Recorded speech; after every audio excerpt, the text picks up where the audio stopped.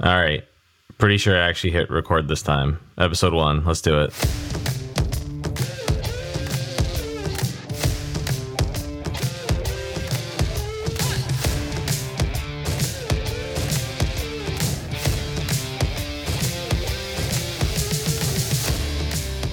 Just so everyone is aware, it's taken us about 5 hours worth of time to try and figure out how to actually record a podcast, but here we are. Alex, what are we even doing here? I don't know what we've gotten ourselves into. I'm really beginning to question everything, but we're gonna give it a go. We're just a couple of idiots that thought if you bought a couple of podcast mics, all of a sudden you could make your own podcast. Yeah, we were sadly mistaken. We'll see how it goes. Turns out you're actually just a couple of idiots who have podcast mics now. Yeah, we're just a bit poorer than we were when we started. All right, so what are we doing here? Why are we starting a podcast? Yeah, well, really, we're not going to be starting a podcast to talk about player insights or analysis because you and I won't share that with each other. We don't even trade with each other. So that's true. That is true. The level of competition is much too high between us for that. Right. But I think ultimately we're just two people that take fantasy way too seriously, and we assume that there's other people out there. And so we're just going to talk about the really intense parts of the game and how to make the fantasy football experience more competitive, really. Is that about it? Yeah, I think that about sums it up. We'll probably end up with a small community or a following that's really going to kind of recognize with what we've been through and some of the struggles that we're going to talk about. We'll talk about our specific leagues and exactly how we've set them up and kind of run through things that way. Yeah, ideal to me is this just becomes an interesting place to debate the rules around fantasy football, how to structure leagues, and we want those who are listening to write in and debate those topics with us, or even ask us to debate other topics. So, I think that's about it. Yeah, we love to debate. That's pretty much what Mike lives for. So, I'm just here to. Yeah, I don't know why you agreed to do this with me in hindsight. I don't know. It's probably a losing battle, but in any case, I have strong opinions about fantasy football. So, we'll give it all I got to make sure that I give you a challenge. Right. Okay. Well, so why don't we jump right in? I think if we can give people anything that are listening to this, we'll start with all of the answers. And then in future episodes, we'll dissect why these are what we believe to be the right answers. So we'll run everyone through the rules that we use. And you can choose to copy these rules or not, but we strongly believe that these are the right rules to be playing with, and we're constantly tweaking our model, and we've used it for a while now with a competitive set of people who have helped us get to where we are today. I will say, but just to be clear up front, though, the league that we play in wasn't born overnight. It took a while to find the people that we play with now that we trust and we know they're competitive. Most of them, I'd say 90% of them, are equally as hard as we are. That is true. And actually, that's a good point. I didn't think about this. We should list. So we had a different core group when we first started this league, and people got ejected from that core group for various reasons. Do you remember some of the reasons why? Shady stuff. To sum it up, there was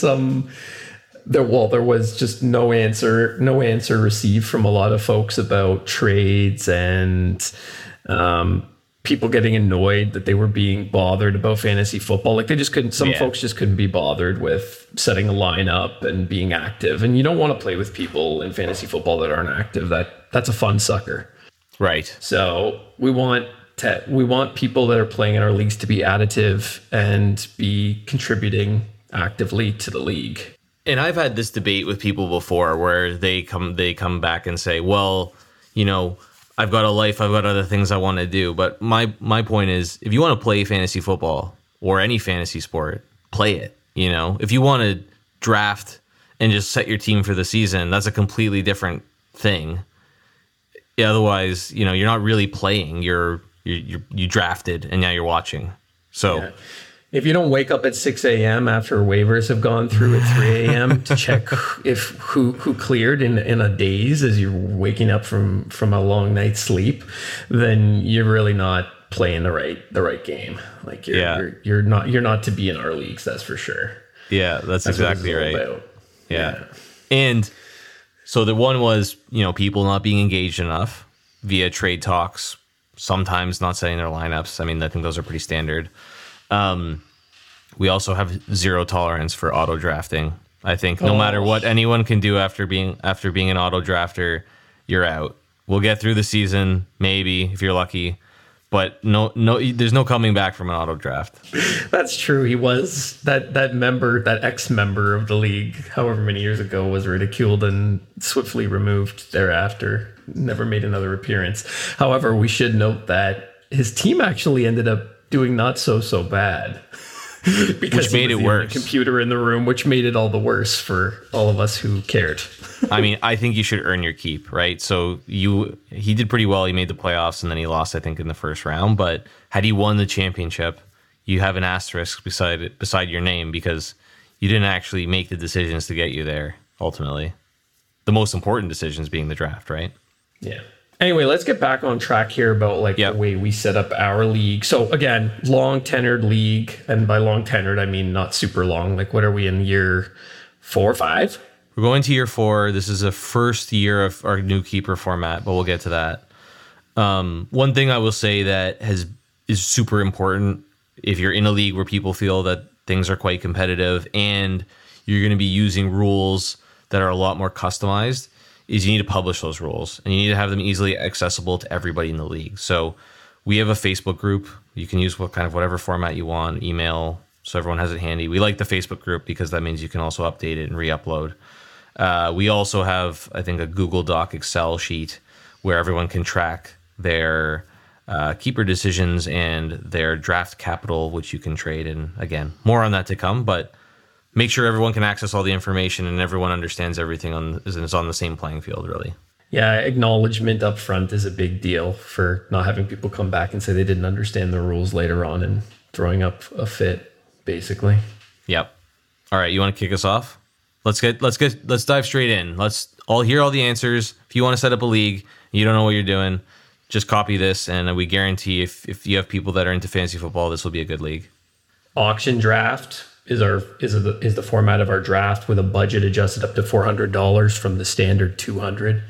The reason being is that, we'll give you the answers later as to why this is, but it's just much better. It creates way more variability at the end of a draft because you just have more money to play with. Yep. There's no $1 bidding BS at the end of a draft, which is boring. Makes the end of the draft more interesting. We also use a keeper format. So the way this works is you can keep as many players as you want. The player costs $10 more than you paid for them in the previous draft. If they were undrafted free agent, they cost $20.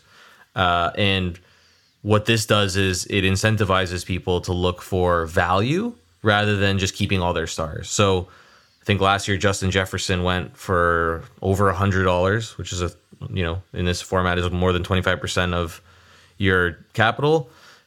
Keeping them for 110, I mean, that person might keep him, but they would be paying full price. So there's little benefit other than the certainty that they get to keep Justin Jefferson. Whereas Justin Fields, on the other hand, I think was $34. And by the way, we use a super flex, so QBs are highly valuable. He was $34. He's going to be $44 this year. This is for what could be a top 6. Mike is personally twisting the knife right now. So bad backstory here is that I had traded for Justin Fields early on in the season when he was, for lack of a better word, shit in the bed.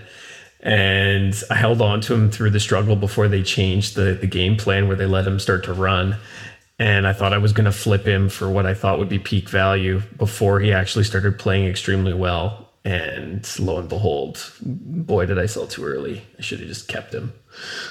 I mean, you're downplaying this a little bit. So you kept him until you had 2 or 3 of actually good games, didn't believe that would continue, thought you were selling high, and sent him with $10. So the guy who got him basically got the cost of keeping him for Jared Goff.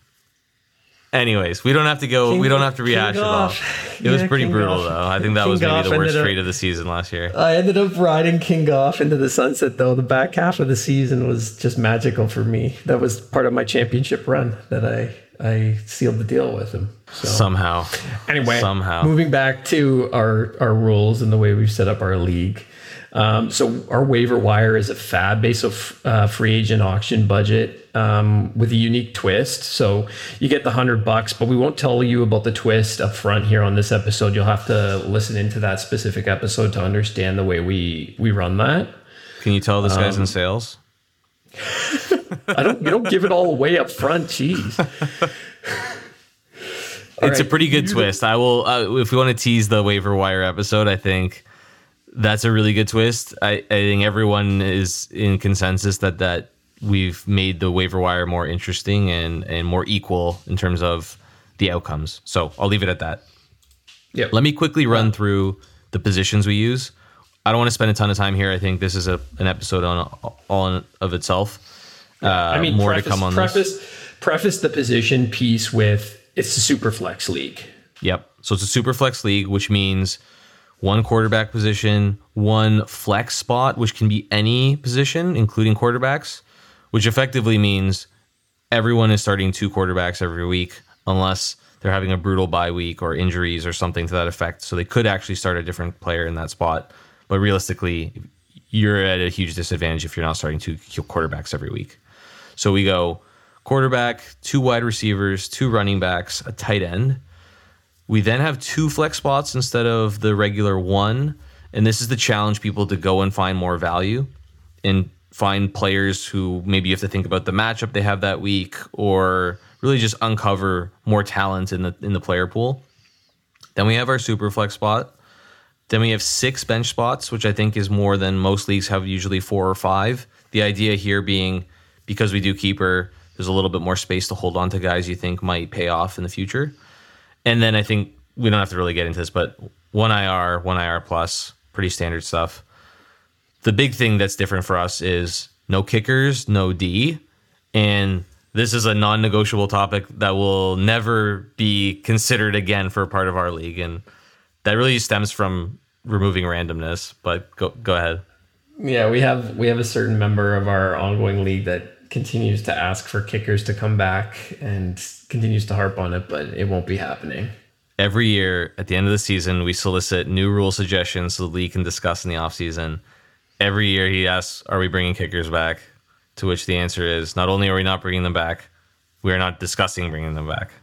Yeah, but for the most part, though, to be fair, we do run a democratic process for every other piece, every other rule suggestion that comes up. So there is a poll that's issued for every new type of rule suggestion.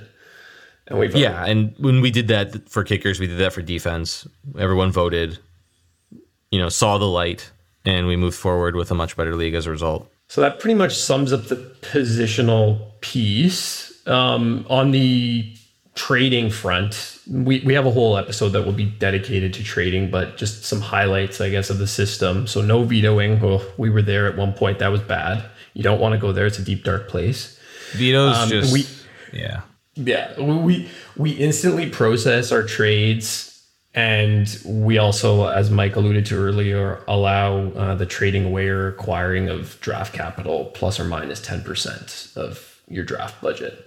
And that makes it interesting because now if I want to make a push for the playoffs, I can give up money in next year's draft to try and get better players. And if I'm out, maybe I'm going to sell some good players on my team and try and just have a better pool of money to spend next year. So it makes it more interesting right up to the end of the season for guys that have been eliminated from the playoffs. Yeah, what was that one Monday night football game where I was on the precipice? I was about to sell the farm, and it was Monday night in November. It was literally the trade deadline. Like the trade deadline was the next day for our league. I think the trade deadline was that night at midnight. You and I were actually at the bar watching. It was the 49ers. I can't remember who they were playing. You had Debo on your team, and I think you were a 1 game under 500. So basically, you're like, if I lose this, I'm not going to make the playoffs. You had all these offers lined up to sell Debo to sell, I don't know, I think you'd bought Derrick Henry at that point and you were going to resell him. And Debo just goes off in the second half. You win your matchup that week and you're like, shut down for business. I canceled every offer that I was floating in an instant that I had discussed. I had 2 offers lined up and just crushed them both. I said, sorry. And then you go on to win the championship. I got a shot at making a run, and then I went on and made the full on run to the end. It was beautiful. That's what fantasy football is made of. It's a magical thing. And we haven't had a moment like that in all the years that we've been playing until this being that was our first year where keeper was in play and people could move money around and be buyers or sellers. So it was interesting to see for the first time some real trade deadline drama based on the result of that week's matchup. Some Hardos wait a lifetime for a moment like that, and I got it last year. It was juicy. Anyway, prize money, I guess, is the next piece of our league. So buy-ins, do you want to do it? Yep. I think, yeah, sure. The amount is irrelevant. What I would say is it's important that you have an amount of money that people somewhat care about. So we do $100 buy-in, which I think is the most expensive league I've played in. You know, if you win, you know, you're getting a decent prize pot and you can go out for a nice dinner or whatever it is that you want to celebrate with.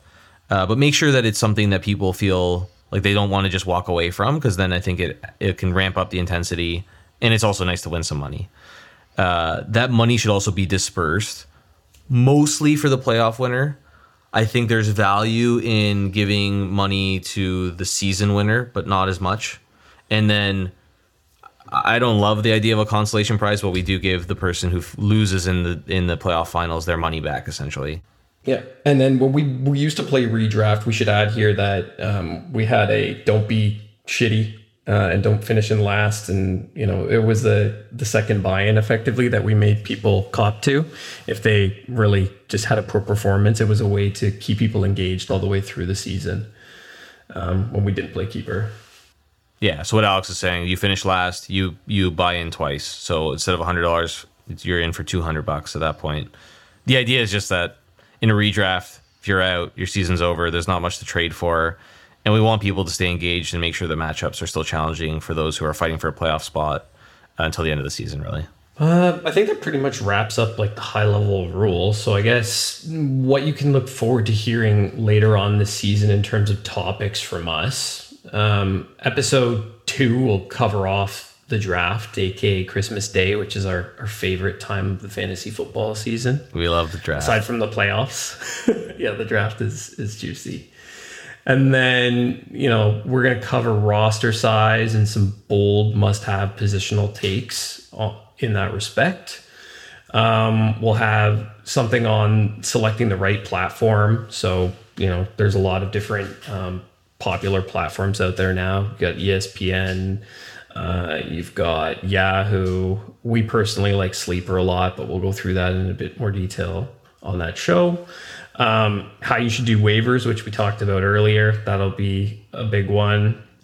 We've got keeper format, and just the discussion of how keeper is different from a redraft or a dynasty or another type of format and why we like it. We're going to have an episode that will fully cover off trading, and we may have some guests from our league join.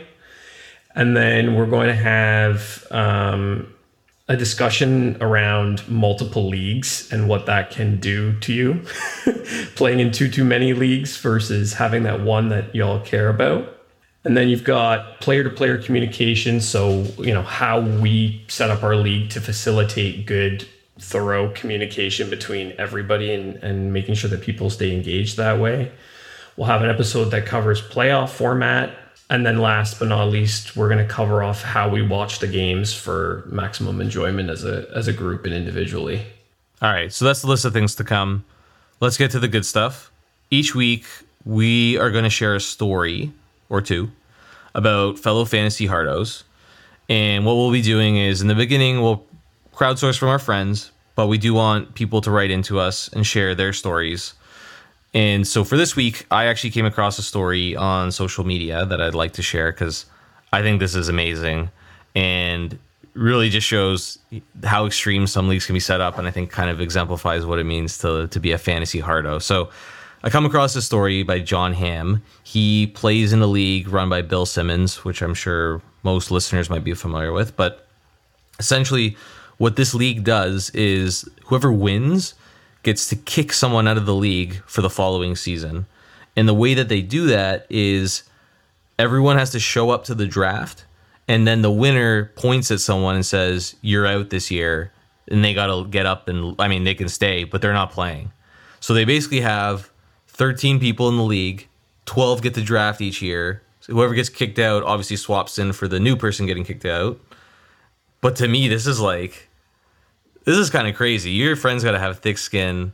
Alex, like, imagine that you show up to the draft, or, I mean, you won last year, so I would be the one doing the... we show up to the draft. You point at me and tell me I'm not playing this year. Yeah, that would be pretty satisfying. I'll be pissed. Yeah, I know you would. I know it would be satisfying. But you got to have some good friends in order to do that. And I guess these guys probably play in multiple leagues. But that to me is that's crazy. Yeah, no, it is crazy. Like, we're definitely going to get some great stories from friends and from people writing in, and that's what we're really looking forward to, is hearing from other people that are really hardcore about fantasy. I mean, we've all heard the Waffle House punishments and whatnot, but we're going to move on today here and look to wrap up our first episode. We'd love to hear from all of you. So if you have an example of a time where you took fantasy sports too far, whether that's football or another sport, or you have a story of a league mate or a friend that you know that went to the extreme for the sake of fantasy sports, please feel free to write into us at fantasyhardos@gmail.com. We'll be looking to share these stories every week, and we can't wait to hear from all of you. Yeah, no, looking forward to it. We'll take voicemails eventually, but I think to start it's going to be emails. I really like the other podcasts that I listen to where they do the voicemails. It's great to hear the stories, like, from the person who experienced them or who's sharing them sometimes. I mean, if people could witness how much you've struggled trying to get this thing set up with technology, they might think of faxing us in some of their stories at this point. This has been a disaster. Yeah, I should just go work at the CRA, where everything is still on fax. That's where I belong, clearly. I've got a MacBook running. I've got a Windows PC. I've got an iPad. I just look confused. You are confused. Yeah, I am. Anyway, with that said, let's wrap it.